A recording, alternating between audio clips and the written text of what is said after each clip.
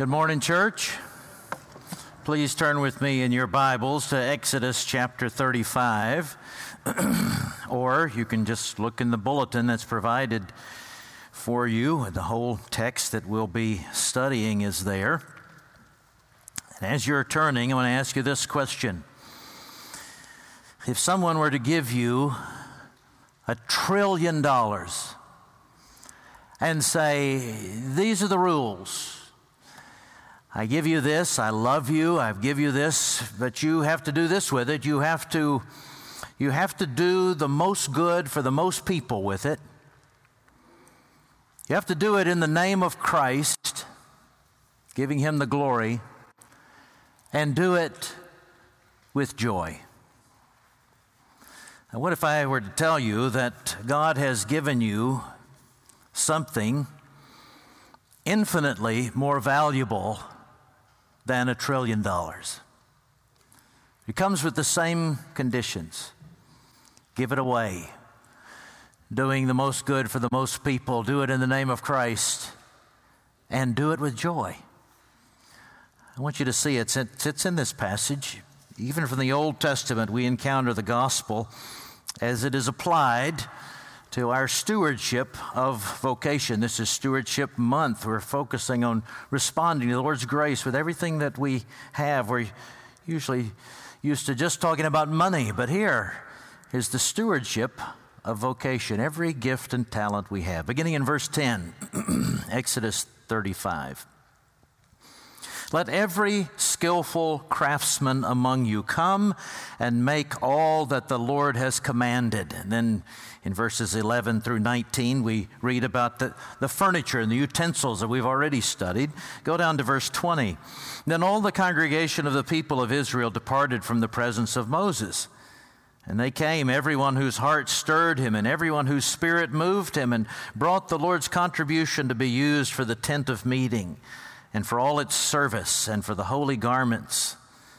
So they came, both men and women, all of who were of a willing heart, brought brooches and earrings and signet rings and armlets, all sorts of gold objects, every man dedicating an offering of gold to the Lord. And everyone who possessed blue or purple or scarlet yarns or fine linen or goat's hair or tanned ram's skins or goat's skins brought them. Everyone who could make a contribution of silver or bronze brought it as the Lord's contribution. And everyone who possessed acacia wood of any use in the work brought it. And every skillful woman spun with her hands, and they all brought what they had spun in blue and purple and scarlet yarns and fine twined linen.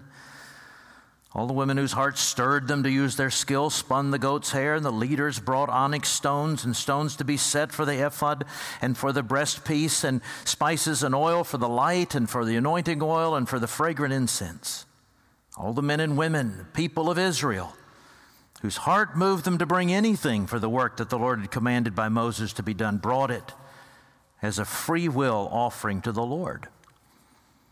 Then Moses said to the people of Israel, "See, the Lord has called by name Bezalel, the son of Uri, son of Hur, of the tribe of Judah, and He has filled him with the Spirit of God, with skill, with intelligence, with knowledge, and with all craftsmanship, to devise artistic designs, to work in gold and silver and bronze, in cutting stones for setting, and in carving wood for work in every skilled craft.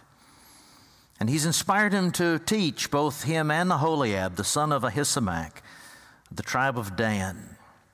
He's filled them with skill to do every sort of work done by an engraver or by a designer or by an embroiderer in blue and purple and scarlet yarns and fine twined linen, or by a weaver, by any sort of workman or skilled designer. Bezalel and Aholiab and every craftsman in whom the Lord has put skill and intelligence to know how to do any work in the construction of the sanctuary shall work in accordance with all the Lord has commanded." Moses called Bezalel and Aholiab and every craftsman in whose mind the Lord had put skill, every one whose heart stirred him up to come to do the work. And they received from Moses all the contribution that the people of Israel had brought for doing the work on the sanctuary. They still kept bringing him free will offerings every morning, so that all the craftsmen who were doing every sort of task of the sanctuary came, each from the task that he was doing, and said to Moses, "The people bring much more than enough for doing the work that the Lord has commanded us to do." So Moses gave a command, and word was proclaimed throughout the camp, "Let no man or woman do anything more for the contribution for the sanctuary." So the people were restrained from bringing, for the material they had was sufficient to do all the work and more. Brothers and sisters, grass withers and the flower fades, but the word of our God will stand forever. I shared a good friend with Tim Russell. His name is Steve Garber. Steve is a man who has taught in the college classroom, seminary classroom. He's led think tanks, and he writes books. He's developed a particular skill of insight into the stewardship of vocation, of gifts. And he's become recognized, an outspoken Christian, but he's become recognized among Christians and non-Christians to the point that he is retained by a wide variety of associations and businesses to consult with them about how they might do what is good to the most number of people. The band U2 has hired him as a consultant. The Mars Candy Company has hired him as a consultant, not to mention universities and seminaries and other businesses. One of the most interesting requests he ever received, he says, in one of his more recent books called The Vision of Vocation, one of the most interesting requests he ever received was from a group of students who had been exiled from China because of their protest in Tiananmen Square. Even if you weren't alive then, you probably know these iconic images of students who, though they had no particular social capital, they knew they needed to do something in response to the oppressive, atheistic, communist regime that they were enduring. So they stood in the square, and they, at risk of being gunned down or run over by tanks, they tried to stand for the freedom of their citizens. Well, they were exiled for their safety and found refuge temporarily in the United States, and they were exploring while they were here. They were exploring in Washington, D.C. if they should do anything more. So they were interviewing various people. They called Steve Garber, and they said, "We have these questions. We have two questions. We've been asking it of various people of different worldviews, and the first question is this: is there a good reason to be responsible for history?" Now, if you have an atheistic worldview, there's no reason to be responsible for history. If you have a worldview that is based on Marxism, then it's that oppression has to be replaced with another kind of oppression. And so they said, is there a good reason to be responsible for history? And then secondly, do you have a philosophical system that can sustain that reason? We have yet to find a worldview that could do those two things. Steve said, "I have good news for you. It's the good news of the gospel." He explained how you can be personally reconciled with Christ, but also how when Christ draws you to himself, he calls you into his work with him, which is to bring the kingdom of God in heaven to earth. He partners with us. He includes us in the dignity of realizing his kingdom on earth, as imperfect and as unfaithful as we will be. God includes us in this work of sharing the good news of personal salvation, but also of the kingdom of God, which brings good news to every part of life. Those students went back. They got skills. They became academics. They became scientists. They became tradesmen. Some became pastors. One came to be one of my students in seminary. And then they returned to their homeland, where they are still. And they are still bringing the news of that kingdom and exhibiting the good news of that kingdom in their various professions. And that is our privilege as well. We have the privilege, we have the calling as those who believe in Jesus Christ to participate with God in the bringing of the kingdom to earth through our ordinary but intentional lives. Ordinary but intentional lives. Now, just 2 points from this passage in front of us, and they're not original to me. They were points used by a friend of mine who's gone on to be with the Lord prematurely, but he's gone on to be with the Lord, who started a center for vocational calling. And he always made a distinction between your big C calling and your little C calling. And the big C calling is the calling that God issues to every person, every human being made in His image. Those who are created by Him and stamped by Him with His image are supposed to answer this big C calling, which is to worship and to work and to give. Now, you might recognize these verses if you're a student of Scripture and you've read in Exodus as we've been going along. Even if we didn't study the passage, you'd say, now, wait a minute, I think I've read these very words back in chapters 22 and following. I think I've read these very words before, and you have.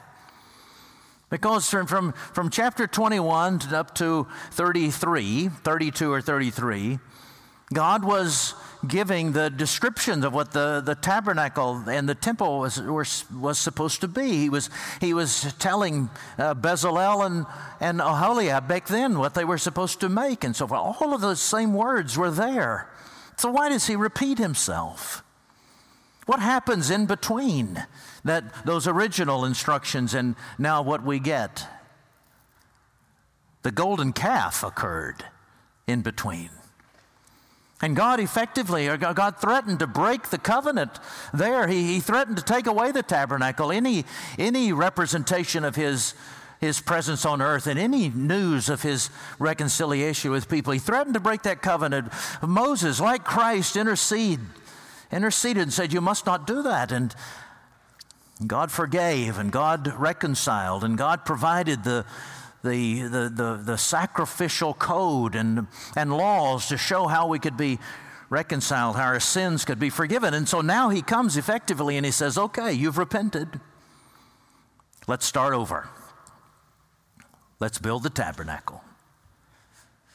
And similarly, He says, though He says to every human being made in the image of God, this is your call, we also recognize that we are at war with Him, and we have sinned, and there is a break in our fellowship. But those who have been redeemed and have been reconciled in Jesus Christ, God says to you, He says, okay, I'm going to start putting you back together the way you were supposed to be, and I have a calling for you.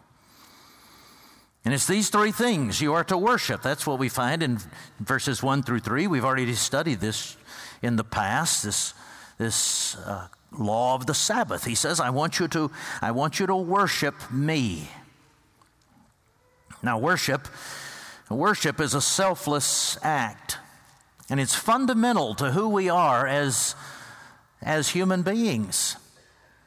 And worship is work if done correctly. That's why we refer to liturgy. Liturgy literally means the work of the people, and you know that as Second Pres members, because we make you work when you come to corporate worship. Stand up, sit down, fight. One of my friends who visited recently comes from another tradition. He said, now I know why you Presbyterians are so skinny. You never sit still. But we come to worship, and we're working, we're moving our bodies in response to His grace, and we feel most ourselves when we're entering into worship with the right attitude. Because God says, let everything that has breath worship. It's Psalm 66:4, that all creation worship. We're doing what we're made to do. And it's a selfless act. We come into worship. When we come properly into worship, we come not thinking of ourselves, but of the Lord who deserves all glory. And the Bible also says that we are coming to think of others, considering others more important than ourselves. Philippians 2 says in 1 Corinthians 14, we must think of outsiders. We must think of unbelievers. We must think of others when we worship. And if in our worship a selfish thought invades, that takes our minds away from the Lord, or takes our minds away from our brothers and sisters whom we are supposed to be serving with songs and hymns and spiritual songs. If we say, I hate that hymn, I don't know why anybody would like that kind of thing or that kind of expression or those words, and knowing that brothers and sisters do, other brothers and sisters do like it, then we've ceased to worship. John Adamson, who is a legendary elder here who has lots of institutional memory, I say, so that I don't call him old in public. John Adamson shared with me recently a document that has been used to guide our church planting efforts, most recently the Avenue. And it spells out a number of things that we as those who are participating, coordinating in church planting agreed to. And there's one paragraph that stuck out to me this week as I was looking over this document. It has to do with worship. It says, worship must be contextually relevant. We need to avoid esoteric theological jargon in everything we do. We have to use words people understand, like esoteric theological jargon. No, but anyway, we worship in a way that is alien to what lost people expect. Therefore, worship must be explained constantly. Either we can use our worship and our words to keep people away, or if we want to reach the lost, we will think through our worship through the eyes of the non-believer. Also knowing a sense of the place, educational level, and thought patterns of the community in which we worship will factor into how we shape the service. This is charity. The model of the incarnation is that God stoops to meet us. We do the same when we are thinking about our worship. We're saying that about the churches we planted and about ourselves. It's a tremendous privilege to think about how to be warm and welcoming in our worship. Is our fundamental calling. And then secondly, we are called in our big C calling to work. Work didn't come into the creation after the fall. Struggle and resistance in work did. Before the fall, God planted a garden, the Bible says in Genesis 2, and then he put man and woman into it to care for it, to nurture it, to garner from it its potential. And then after the fall, he reiterated that command, take dominion of the earth and subdue it, be fruitful and multiply. All of those same original cultural mandates are repeated after the fall. The Bible says, Paul does in 1 Corinthians 7, verse 17, he's given each of us an assignment. Sometimes people misuse that text to try to keep people down, keep them in their place. That's not what Paul meant. Paul said, God has given you an assignment right now. You might not like it. It might be unpleasant, but it's your assignment for now. And work at it with all your might and do it heartily unto the Lord, he repeats in Colossians 3:23, knowing that your reward comes from the Lord, not from man. He tells us too, and this should take off a lot of pressure from those of you who are trying to figure out exactly what your profession is supposed to be or what your major in college is supposed to be. God says, this is what I want you to do. I want you to work. Work at something with your hands so that you will have something to give to everyone who has need. That's all God calls you to do right now, is to work heartily unto the Lord, so that you might have something to give. And he promises that even if it's not a pleasant experience, if it's unsatisfying, according to 1 Corinthians chapter 3, God is able to take those most ordinary, most mundane, most unrewarding things that you feel like you're doing right now. If they're done unto the Lord and for his glory, he is able to establish them as eternally significant.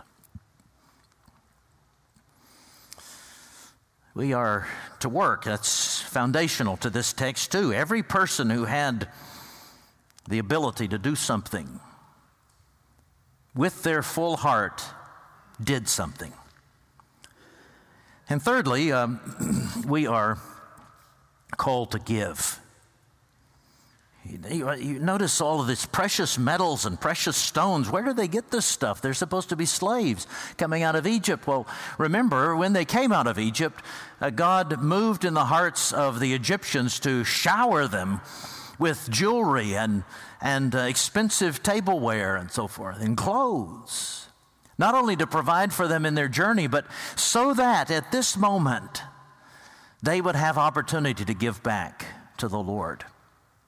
And specifically, to create something beautiful in the desert. This is the way God is.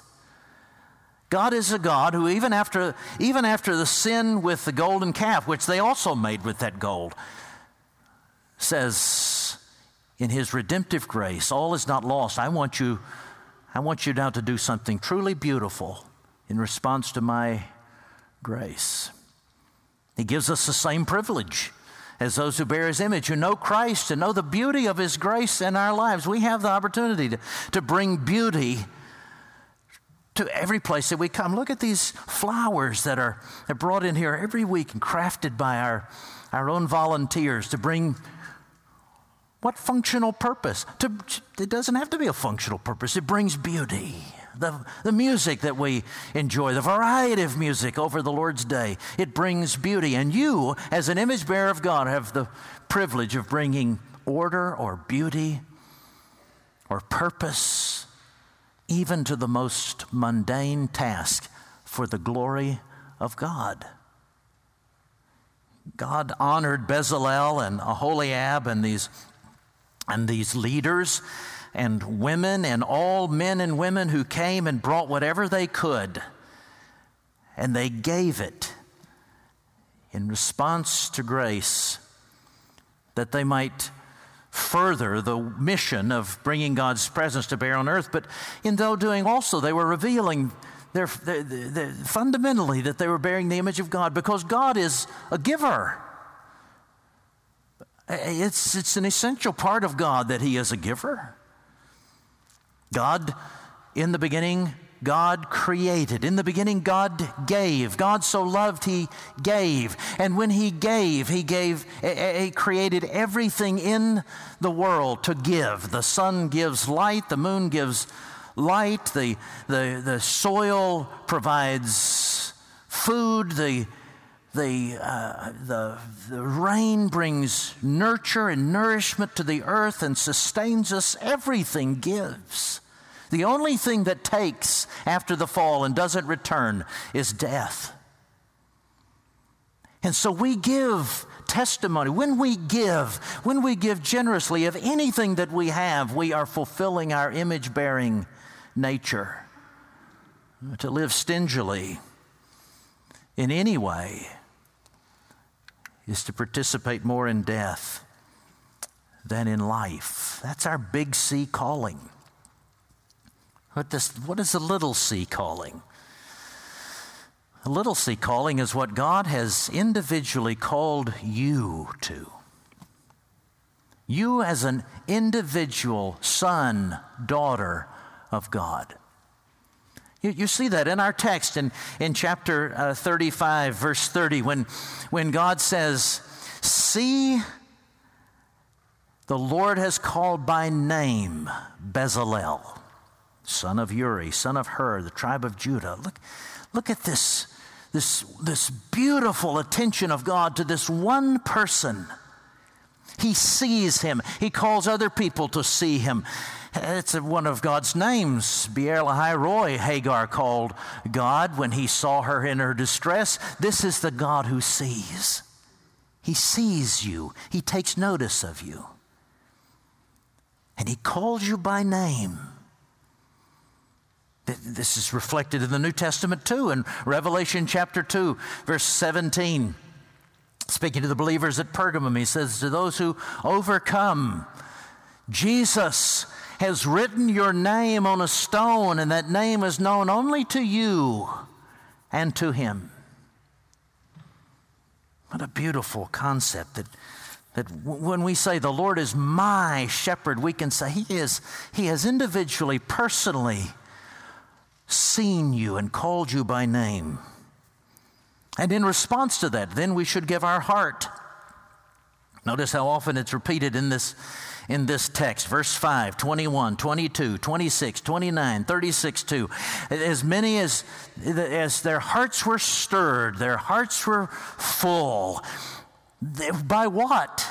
By the recognition of God's individual and redeeming and undeserved and prodigal grace. They responded by saying, here are the precious metals that I've had. Here's my money. Here are my gifts. Here are my skills.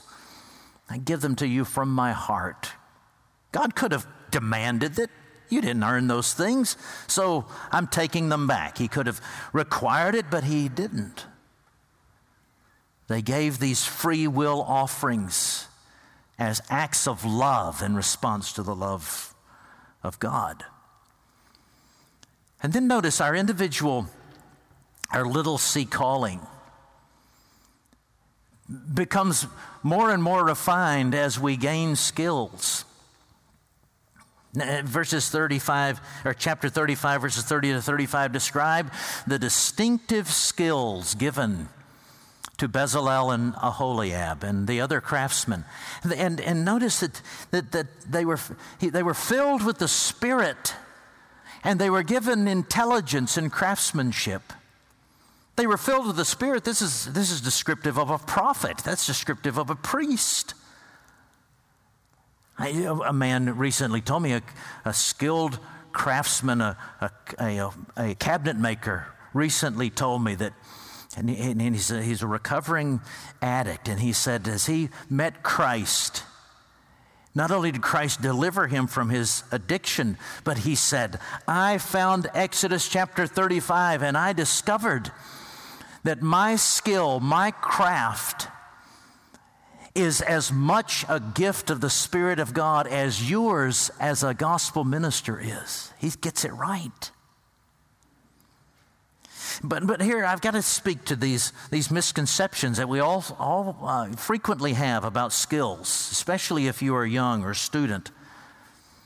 We have this misconception that just if you have a gift, you have an ability, an intellectual ability or a physical ability, athletic ability, or a craft or an interest, you tend to think that if I have it, everybody has it. If I have this ability, it must not be special. Another common lie is that God's calling is hidden behind one of 15,000 doors, and it's up to you to find exactly the right one. And if you don't open the right one and go in the right door, then it's going to be like the game of life. You're going to go down a ruinous road and never recover. There's another lie, that you have to be specialized from the beginning. That at 4 years old, you better be giving away the acuity to be a surgeon or a woodworker or something. You have to be specialized from the beginning. And then the fourth lie is that we think that whatever we're in now, whatever we're doing now, that it's static, it's unchanging, we're locked into it forever. You know what the good news of the gospel is of God's providence and of His gifting from even an Old Testament passage like this is that you are a unique you. You can always find somebody who's better at something than you are.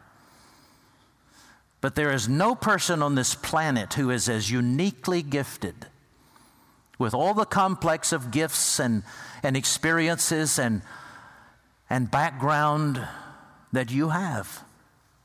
God has individually and uniquely shaped you for His mission for you in this world.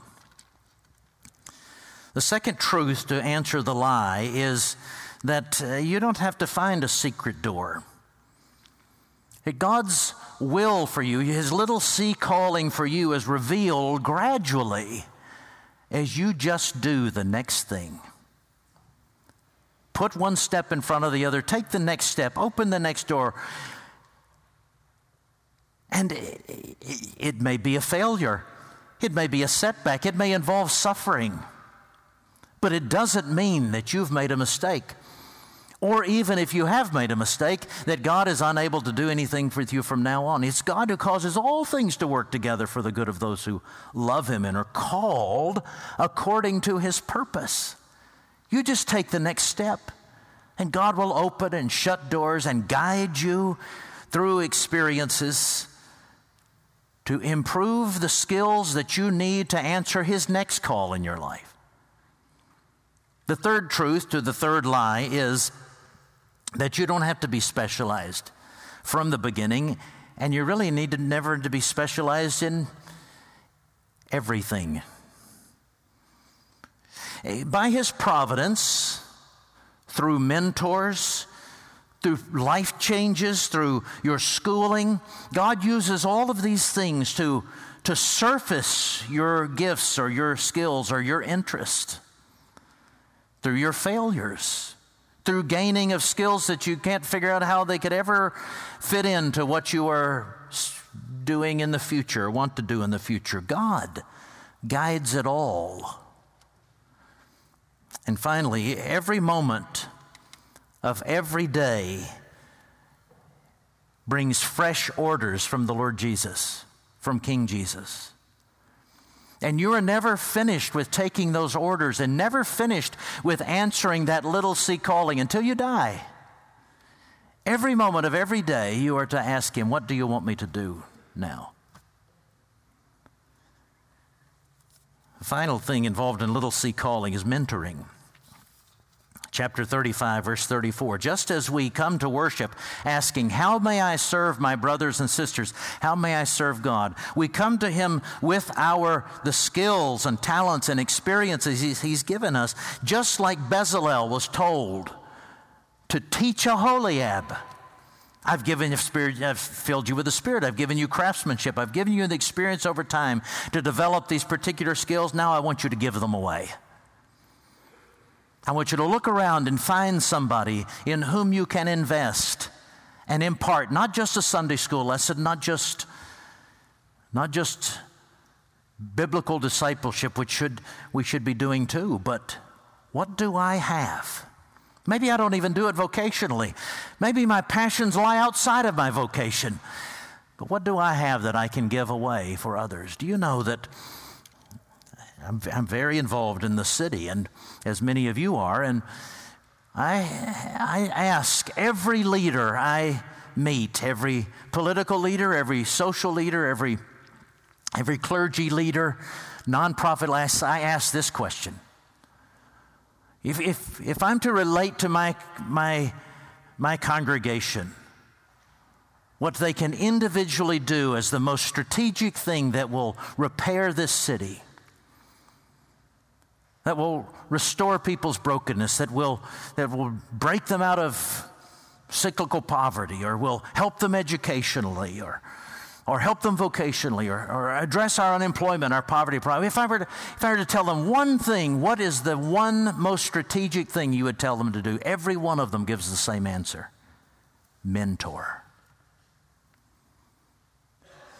Whatever they have, my friends tell me, is more than what most have. And it's not just a business skill or an academic skill or money. It's even the most basic of life skills. Among the Opportunity Youth, the 40,000 of them between 18 and 24, there is such a gap in education and in family stability and investment of older people in them, that the simplest of life skills can become revolutionary. One of our elders recently helped one of his neighbors who didn't understand why you take the trash from the back of the house to the street to be picked up. No one had ever taught him.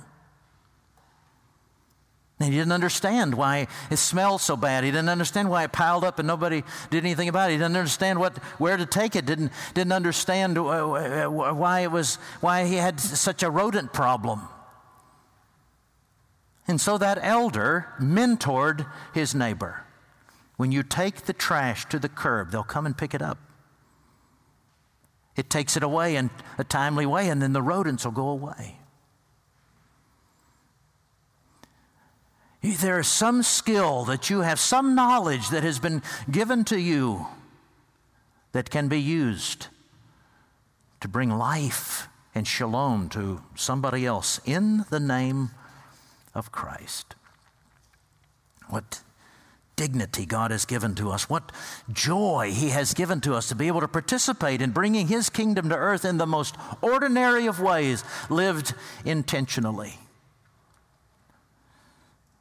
Billy Graham used to tell a story about a man who had lost his job in the Depression, and he was walking down the street one day and he saw somebody working on a little piece of stone. He was in front of a cathedral and he was working on a little triangular piece of stone, and the man who was so depressed after losing his job looked at him for a long time and finally asked him, "What are you doing?" And he said, I'm crafting this piece of stone down here to fit in up there. He looked up at the apex of that cathedral. There was a spot missing, and he was shaping this stone to fit up there. Graham used that to illustrate suffering. I'm going to use it to illustrate your vocational call, that you are literally, perhaps some of you, shaping stone or lives or your vocation down here to fit into God's plan up there. You may never know what it is until His kingdom fully comes. But you may know in the meantime, when offered to Him as a loving gift in response to His grace, it pleases your Heavenly Father.